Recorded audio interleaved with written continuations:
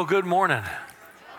How many of you are watching the sayings from different Christmas? The only one I knew was, keep the change, you filthy animal. That's the only one I knew.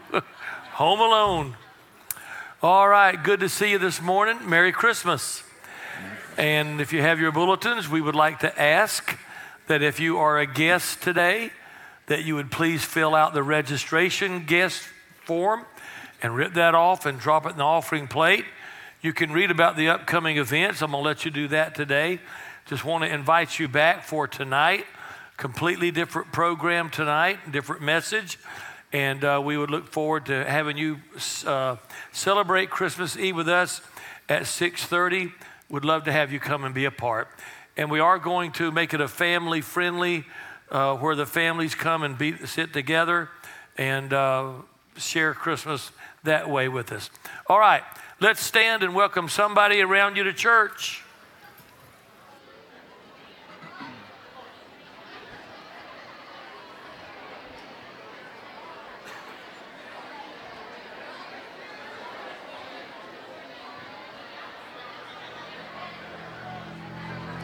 Oh, come, let us adore him. Oh, come, let us adore him. Oh, come, let us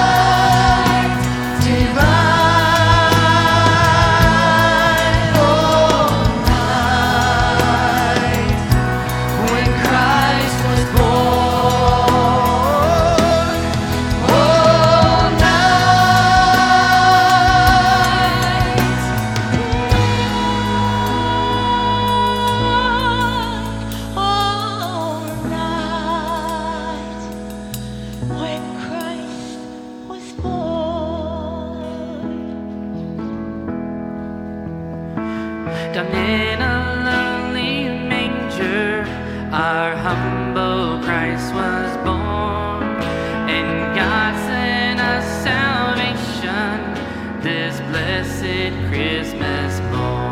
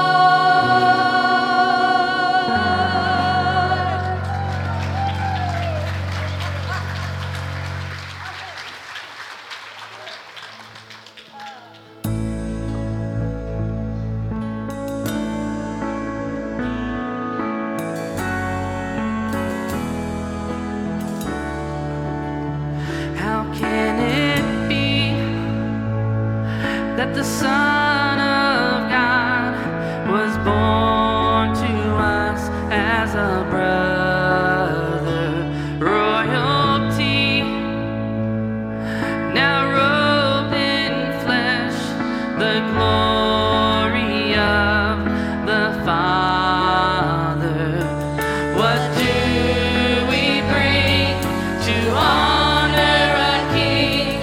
What song do we sing for majesty? We crown him with worship, glory in the highest, glory in the highest, Hosanna.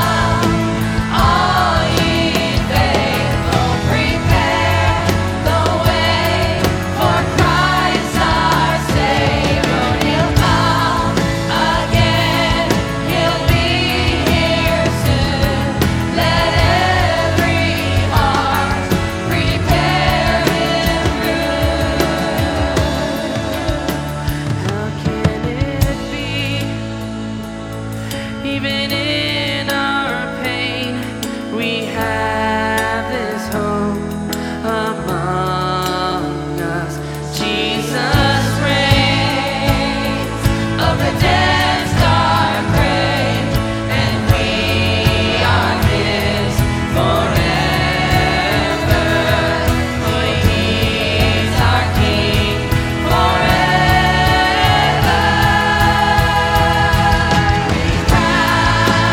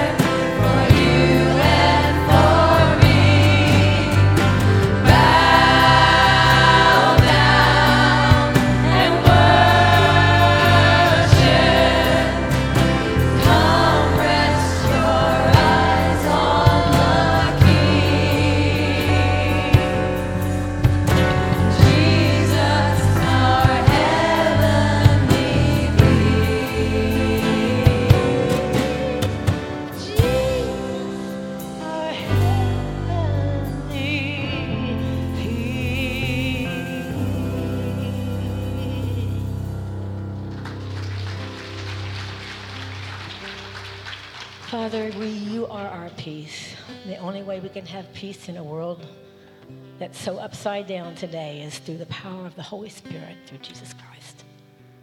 And Lord, my prayer is that everyone who leaves today will have Jesus Christ in his heart, Father. Our life is hard enough without you, Jesus, but with you,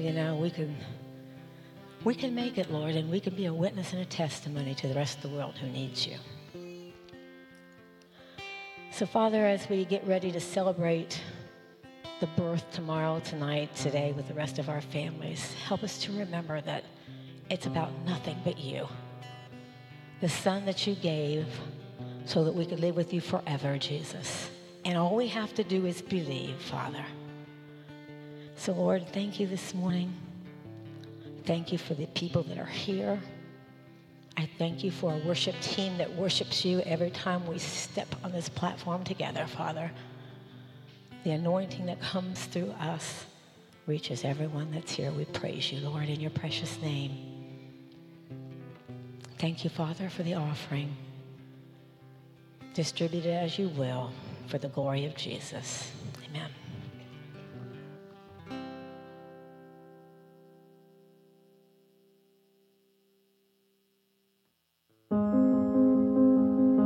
Christmas presents are exciting. Do you remember what you'd say is the best gift you've ever received at Christmas? I asked my kids this question, and here's what they said. My 6-year-old loved her little talkie doll that could talk, blink, and not much else. Cost a whopping $110 after tax, and it lasted for a solid 8 months before it found its way to the back of her closet. My 9-year-old said his favorite was the popular fantasy book series, 6 books in all, each getting progressively longer. The set cost $58 and lasted 8 weeks before it lived its final dust-filled existence on a shelf. Now my tween loved the Brainy Putty collection that cost $32 and lasted a measly 8 days before it went to live in our carpet. Finally, my teenage son wanted the ultimate drone with a 4K camera. It cost the most and lasted the shortest amount of time. I'd like to say it lasted 8 minutes, but no, it was 8 seconds, which is only impressive in bull riding. As exciting as those gifts are, what if there was a gift at Christmas that was far better? In fact, so much better that it makes these look like, well, toys. What if this gift was worth so much that no one could buy it for you, nor could you afford it? What if it was something of extreme value, like, say, life itself? And what if this gift was given through the birth of a baby who became our paid in full? That's the gift offered to all. It costs us nothing, him everything.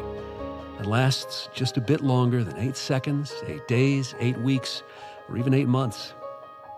It lasts forever.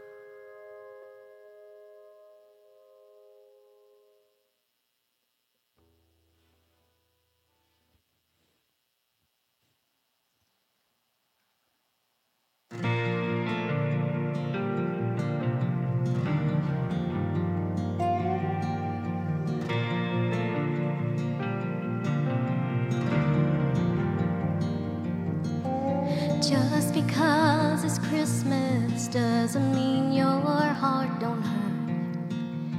Just because it's Christmas doesn't mean there's peace on earth. Joy to all the world can be the hardest time of year. 'Cause see the star even here. Bring your wounded heart to the manger. Fall down at the feet of the King. When thrills of hope don't find you, He loves you just the same. You don't have to be okay just because it's Christmas.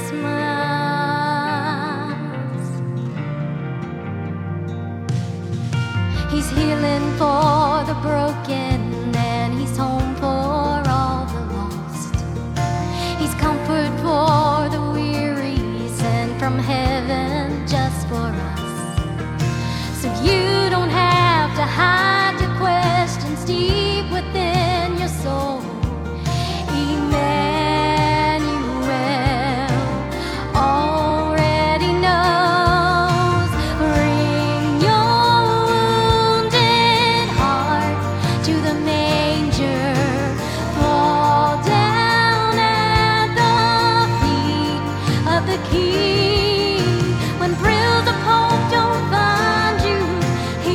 loves you just the same.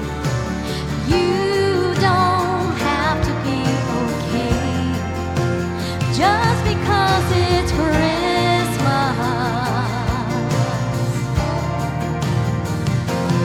Oh, come and adore Him. Oh, come and adore Him. Feel the wonder once again. Oh, come adore Him.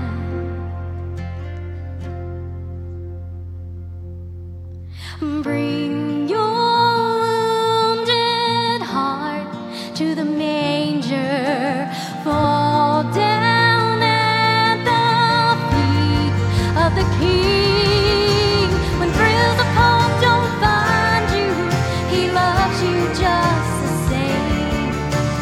You don't have to be okay.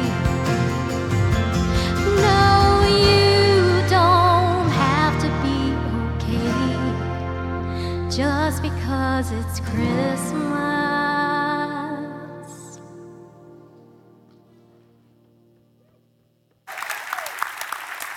Yeah, thank you.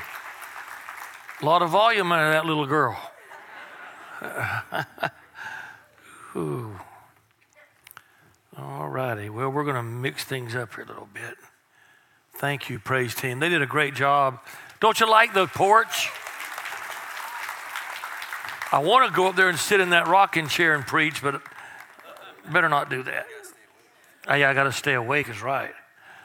All right. Well, it's Christmas.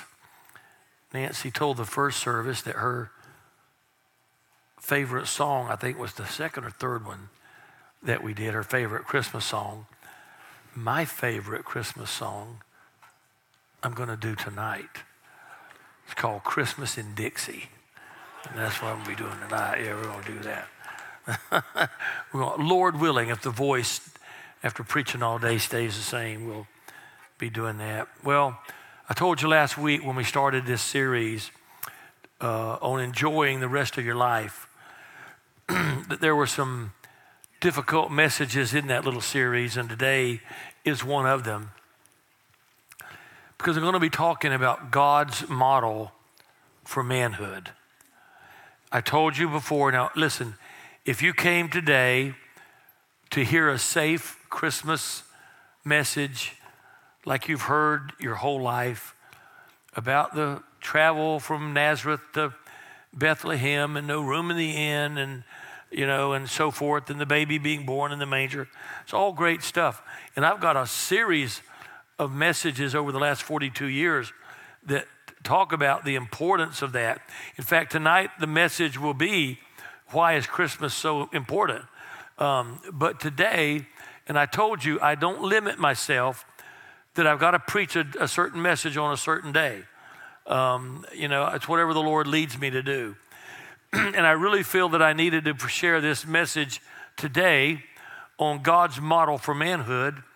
Be in Philippians chapter 2 when we talk about this today. I told you this last week, and I'm going to reiterate it. I am so proud of the men in this church, and in a godly way, and I am so thankful for you men that come and bring your family and sit with your family. And to me, that is just such, it just does something to me inside to see the men. And as I told you, I go out after the first service and I go into the children's area and just seeing that congestion of men going out and men coming in with their families. And it just does something to me. And I really like it, love it, and appreciate it. Ladies, this message, if you want to listen in, you can. And if you want to say hallelujah, amen, if you want to do this every now and then, that'll be all right too. But I'm going to be talking about some things that might be a little bit difficult for you to hear, but I think you know that what I'm telling you will be the truth. And I hope that you will take it from a heart that cares the world about you. There's 4 or 5 things in our culture today that really, really concern me. 4 or 5 things that are happening in America. If I were to tell you what they were, you would agree.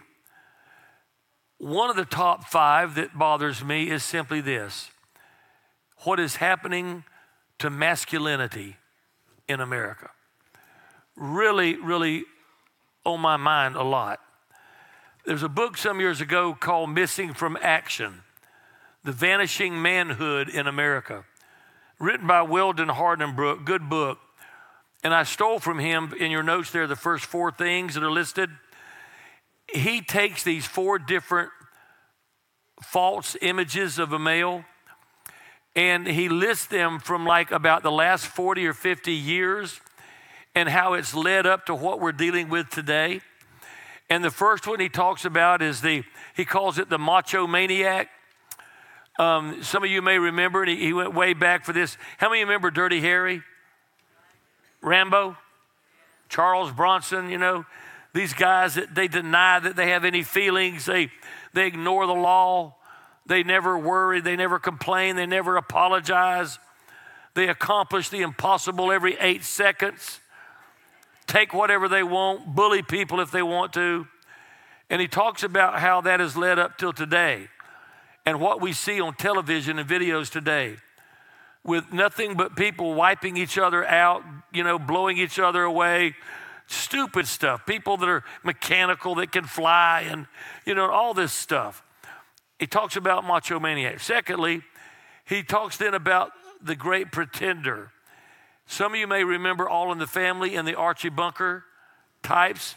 If you don't know, ask an older person, what does he mean by Archie Bunker? People who tried to build up their self-esteem by belittling everyone else, particularly their family and the wife. He kind of imagines that he rules the family, but really behind his back, everybody's ridiculing him, you know, making fun of him. The third type that he brings us now, getting closer up to today, of the last, he calls it about 20 years, is the world-class wimp. And these are, listen, you watch a sitcom, you watch these 30-minute, hour-long movies or programs on TV, and you know that what I'm saying is true. They make the husband out to be dumb. He's outwitted by his family all the time. His kids, his wife, even his dog can outsmart him. You know, even one of my favorite of all times, as you know, is Home Improvement. Well, Tim the Tool Man, they do the same thing with him. You know, he's made to be inept, and everybody, you know, nobody takes him serious. We have that problem today. And then he brings us up to today. The fourth is the gender blender. And he takes you back to where we are today by talking about it. And here again, if I say something that offends you, I'm sorry, but I'm going to say it anyway. Michael Jackson, Boy George, people like that don't even pretend to be masculine. And he says what that has led to is today we have this complete reversal of identity and roles. And it's leading and has led to people wanting to approve and are approving in many states and areas of taking little kids, 5-year-olds, kindergarten kids, and giving them drugs and giving them surgeries to change the way God made them. Gender blenders. I've got a message that I'm saving for about a month or two on how are we supposed to deal with the transgenderism thing that's going on. How are we supposed to react? I've got a message for that I'll bring. Well, what is the alternative to what we just talked about? Folks, it's got to be God's way, God's model for manhood. Being a male is a matter of your birth, but being a man is a matter of choice. Paul gives us 2 examples in Timothy and Epaphroditus. In Philippians 2:20, Paul says this, and I'll refer to this at the very end of the message. He said, I have no one else like Timothy. And then referring to Epaphroditus, he says, hold men like him in the highest of honor. Guys, a man's greatness is not determined by the value of his wealth, but the wealth of his values. So what I want to do is give you 5 values that God looks for in the life of a real man. And each one of these, you can come up with better probably instances than I can, but I just want to be able to illustrate them for you. But I'm going to give you these 5, and if you would fill in some of the things that maybe come into your mind. But so here they are, and they all start with the letter C. We preachers like to do that. It looks like we're smart. I've told you before that I am not that smart. I don't sit in my office and make up outlines. I've got a book that thick on outlines. And I can look up any scripture and it'll tell me an outline or 5 or 10 for that. So don't think we're smarter than we are, because we're really not. All right, but these are 5 values that God looks for in the life of a man. Number 1 may shock you guys, compassion. Then we're going to get a little more serious with this. Compassion. God is looking for men who will put people before profits. And guys, when you get to near the end, you're going to find out that there is nothing more important or valuable than your relationships. You know, the Bible says, if I have not love, I am nothing. And Paul says at that same time, now abide these 3, faith, hope, and love. It doesn't get much bigger in the Christian life than faith and hope. But what does he say? The greatest of these is love. You can be a success, guys, in everything else, but if you don't have love in your life, you're a failure. God is looking for men with compassion, men that are willing to protect the needs and the rights of other people. See, so often, and I know me, I'm just in it for myself. And I have to make myself at times reach out and care about what other people need or want. Timothy is a great example of this. Paul says in 2021, he is the only one who really cares about you. He said this to a whole church. Everyone else is concerned only with his own affairs, not about the cause of Christ. He says, look, Timothy is the only one I know about that cares about you more than he does himself. He was compassionate. Guys, is it possible to get so wrapped up in our life and maybe our business, whatever we do, that we do kind of forget the family? That can happen. The Phillips translation of that verse says about the men in the church, they're all wrapped up in their own affairs. And I like what one preacher said about that. He said, the man who is all wrapped up in himself is not a daddy, he's a mummy. Got it? All wrapped up. You don't get that, do you? Okay. A good example of the man of compassion is the one I preached on about 3 months ago. The Good Samaritan in the Gospel of Luke. Remember? On quickly, a business trip from Jerusalem to Jericho. And along the road, he finds somebody, a victim that's been mugged. And he stops and he administers first aid. He takes him on his own animal down to the local Holiday Inn Express. Gives him a gold card. Says, charge it to my account. Compassion for a total stranger. Guys, God is looking for men like us. You fill in the way, but we need to be men of compassion. That doesn't mean we're feminine. Men of compassion. Secondly, God needs men of consistency. Consistency.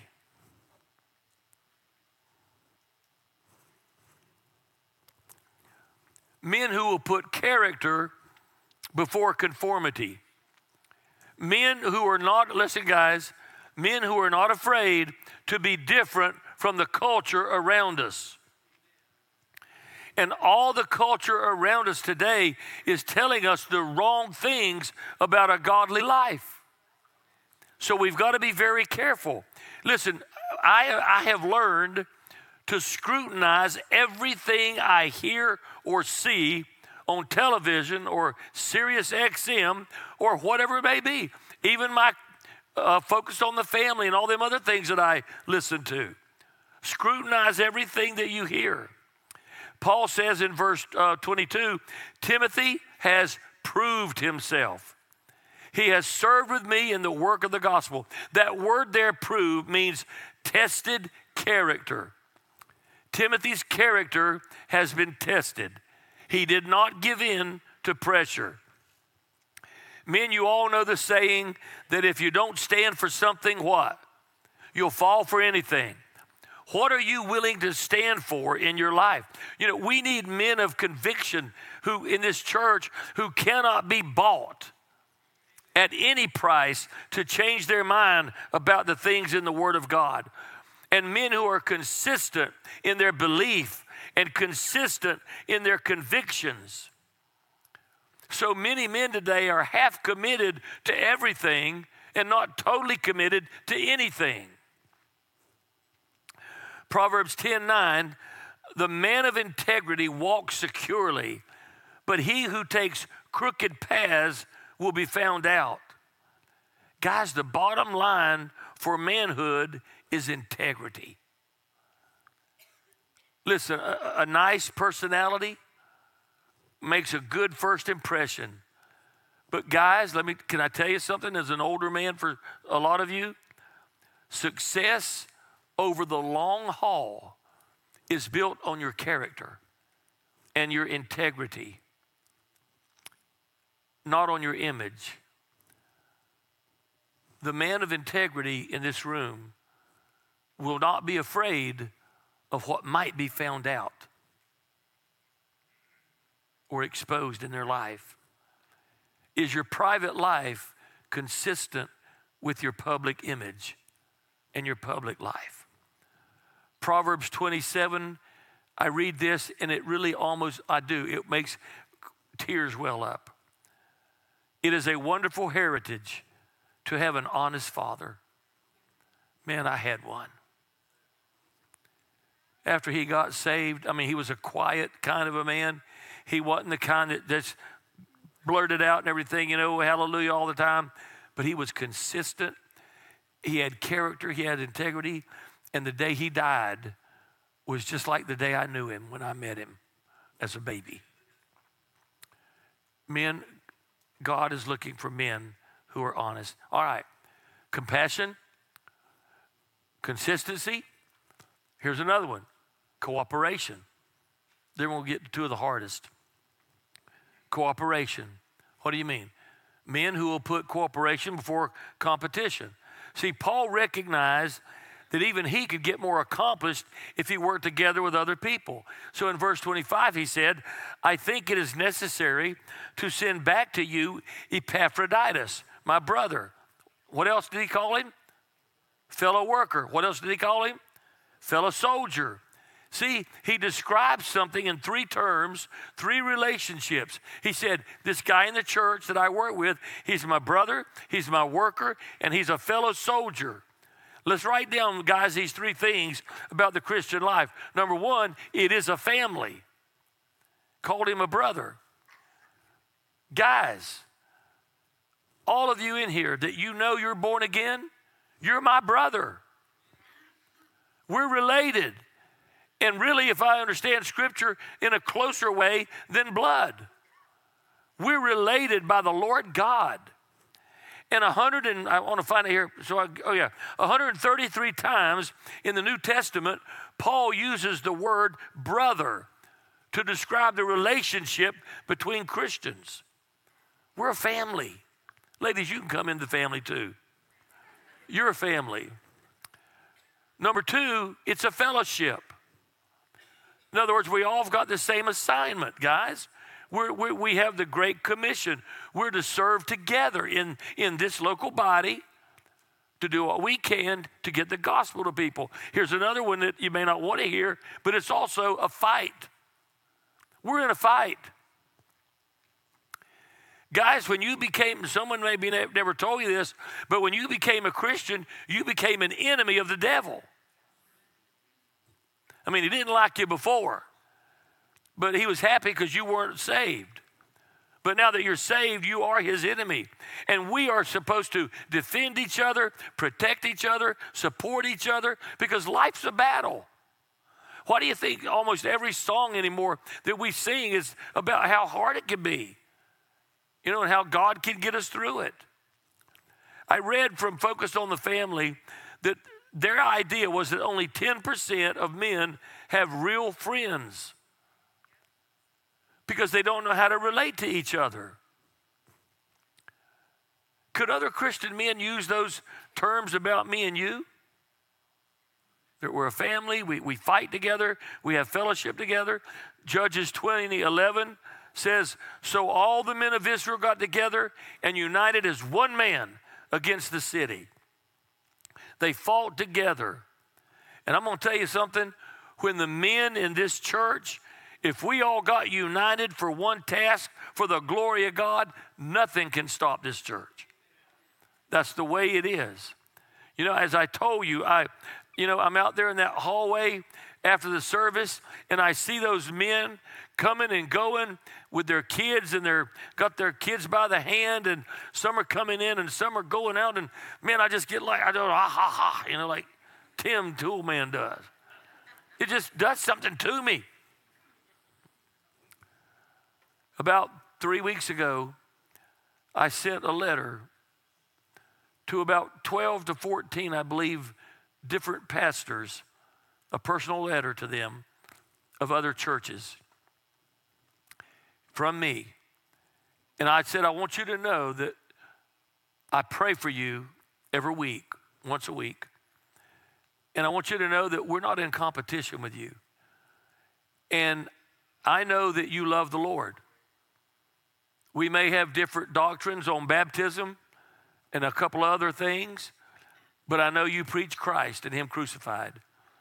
And I know that you try to get people saved, and I know you try to get them to live a godly life. And I just said, I want you to know that I love you as a brother, and I'm praying for you.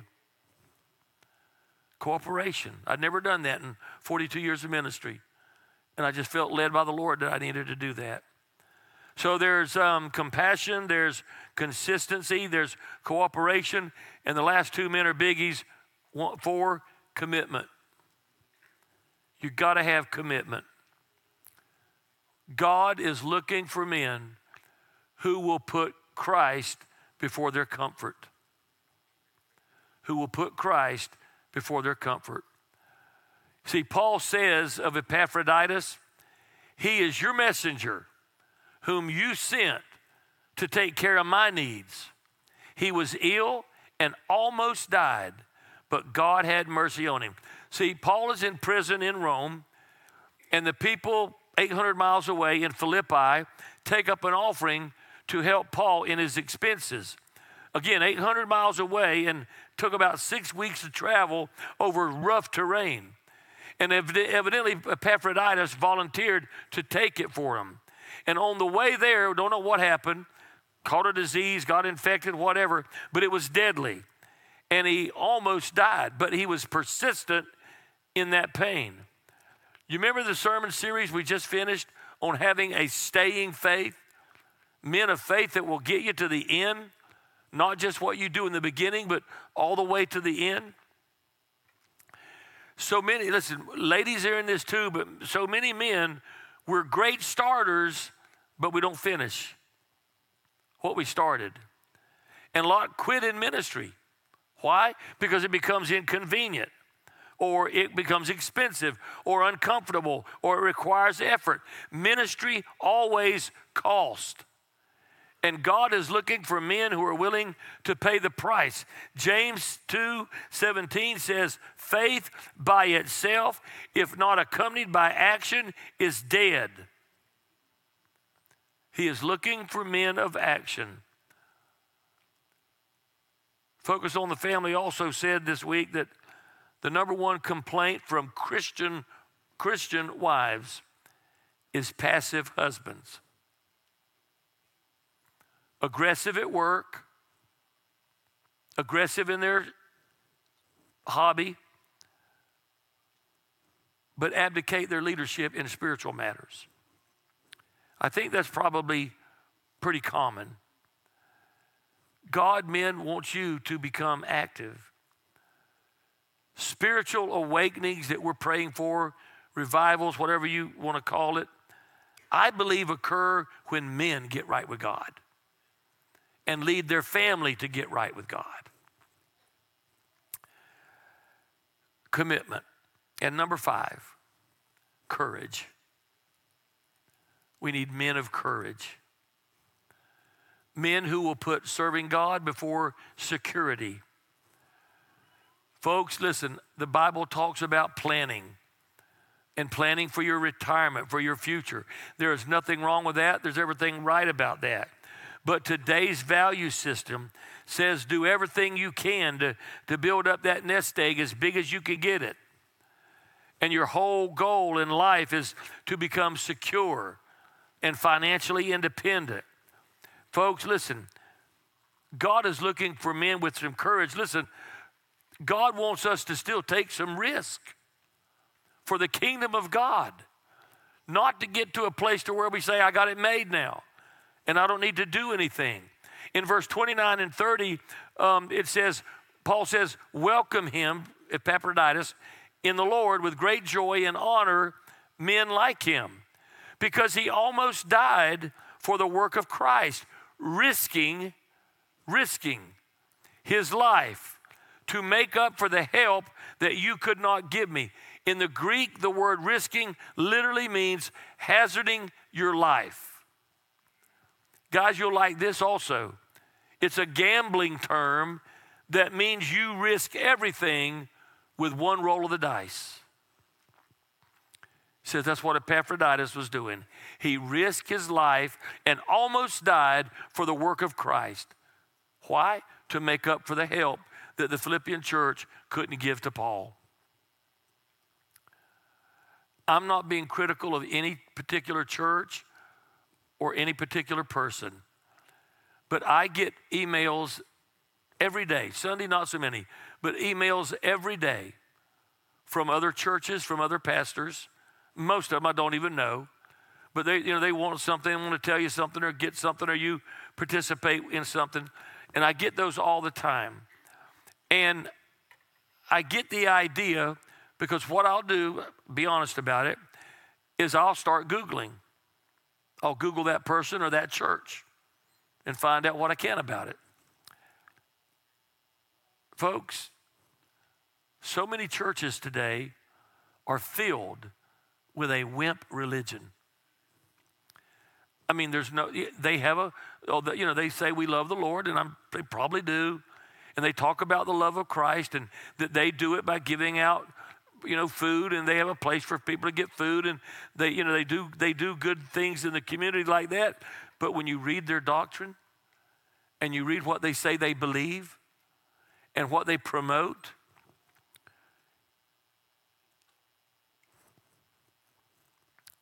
again, not to offend anybody in here, but pastors need to tell people the truth. And I need to tell you this because I don't know what you've heard and I don't know where you stand or what you believe, but I'm just going to say it. The Pope is wrong again. He's wrong again. You do not bless same-sex marriages. And the hypocrisy is he orders the people in the church, the priest, you can not do it, you can't do it, but you can bless it. In other words, they can't do the actual ceremony, but they can bless it once it's done. How hypocritical is that? That's not right. In Romans 12, 1 and 2, Paul says, so then, my brothers, because of God's great mercy to us, offer yourselves as a living sacrifice to God, dedicated to his service and pleasing to him. Now, the next verse is as plain as day. Don't conform to the standards of the world, but let God transform you. That means metamorphosis, complete change inwardly by a complete change of your mind. He says, men, don't accept the world standard for manhood. Offer yourself What have you offered yourself and volunteered for the cause of Christ? What are you sacrificing for the cause of Christ? You know, Paul writing this to the Romans, they were Jewish, but they were in Rome. And they knew what a sacrifice was. They knew that a sacrifice was put on the altar and that the blood was shed. They knew that. But this says, offer yourselves, and he puts an adjective. What kind of sacrifice? Living. Living. A living sacrifice. A couple of things I could say about that, but what I want to say today is this. A living sacrifice can crawl off the altar. The other ones couldn't. They killed them right there, and they stayed there. You know what that means to me is so many times we, as men and women, we come to church and we say, you know, I want to give God, I want to give you everything. And we crawl up on the altar. But Monday or Tuesday, we crawl off when it gets hard or difficult. Mark 8:35, the words of Jesus. Only those who give away their lives for my sake and for the sake of the good news will ever know what it means to really live. You want to really live? Go broke for Christ. Give up your life. Give up your reputation. You know, I think I figured out after the first service from 2024 back to the 1930s, about a little 80 plus years, there was a man named Nikolai Lenin. Some of you may remember Lenin. He talked to a group of 12 to 14 people and said, and I'm quoting, "You give me 100 totally committed men and I'll change the world." Well, you know what? Evidently he got them. Because according to even the United Nations, which I don't believe half of what comes out of there, but what they said was about 2/3 of the world is under communism or some form of communism. That's the power of commitment. 2 Chronicles 16:9, the eyes of the Lord run to and fro throughout the whole earth, that he may show himself strong in the heart of those whose heart is perfect toward him. God is looking for people to use. Guys, he's looking for men of compassion, consistency, cooperation, commitment, and courage. And again, it's kind of tragic to me when I go back to the beginning and read where Paul said, I have nobody else like Timothy. Out of all the men there in Rome and church, I have no one like him. Guys, one of the major conflicts in homes is passive husbands in the area of spiritual things. And we talk to ladies, I couldn't begin to number them over 42 years, who would say something like, you know, I want to grow. I want to get involved. I want to grow spiritually, but my husband just doesn't want to. And he's kind of jealous of all what I'm doing and the time I'm spending. Guys, one of the greatest challenges you will ever face, are you listening? Is everybody listening? One of the greatest challenges that you will ever face in your life is to live for the Lord in front of your family. Consistently. Timothy and Epaphroditus, just ordinary guys. They're not super biblical stars, but here we are 2,000 years later still talking about them. I was doing another funeral this last week, Thursday evening. And every time now, for a long time, I started thinking about ministry, my ministry, and all those years. And there's not a funeral that I do that I don't think about my own mortality and how brief life is. And I'm driving home Thursday night and I'm thinking, you know, 40 years ago when I was a much younger man, I would be thinking after a funeral, what am I going to be feeling like in 40 years? Then I caught myself, what am I going to be feeling like in 30 years? And then it was, what am I going to be like in 20 years? And now it's, what am I going to my life be like in 10 years? We don't have a lot of time. Guys, it goes like that. So make the decision today that you're going to live for the Lord. And we're going to be an example of manhood in this church and in this community. Let's pray. Just going to play a little soft music and ask you men and women to pray. Guys, to pray about what you've heard today. I'm not going to repeat it. You know what it is. Just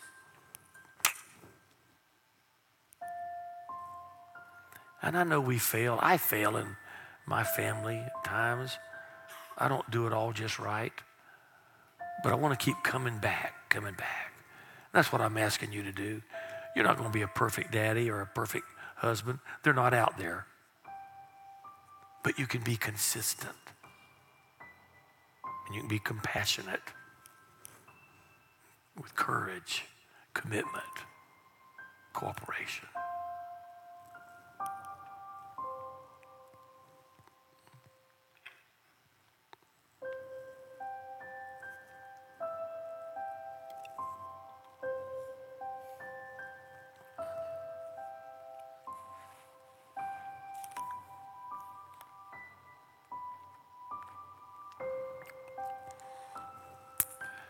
Well, God bless you. Thank you for being here. I hope you have a great afternoon, and we'd love to have you back at 6:30. Promise you, you'll be out of here by 7:30 and go home and do whatever you need to do. But we'd love to see you back. We're going to have a great program, and so please come and be with us. 6:30 tonight. God bless you. Have a good day.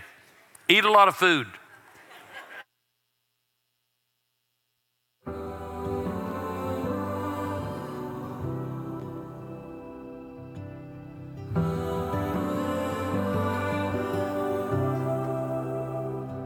Could have stepped into creation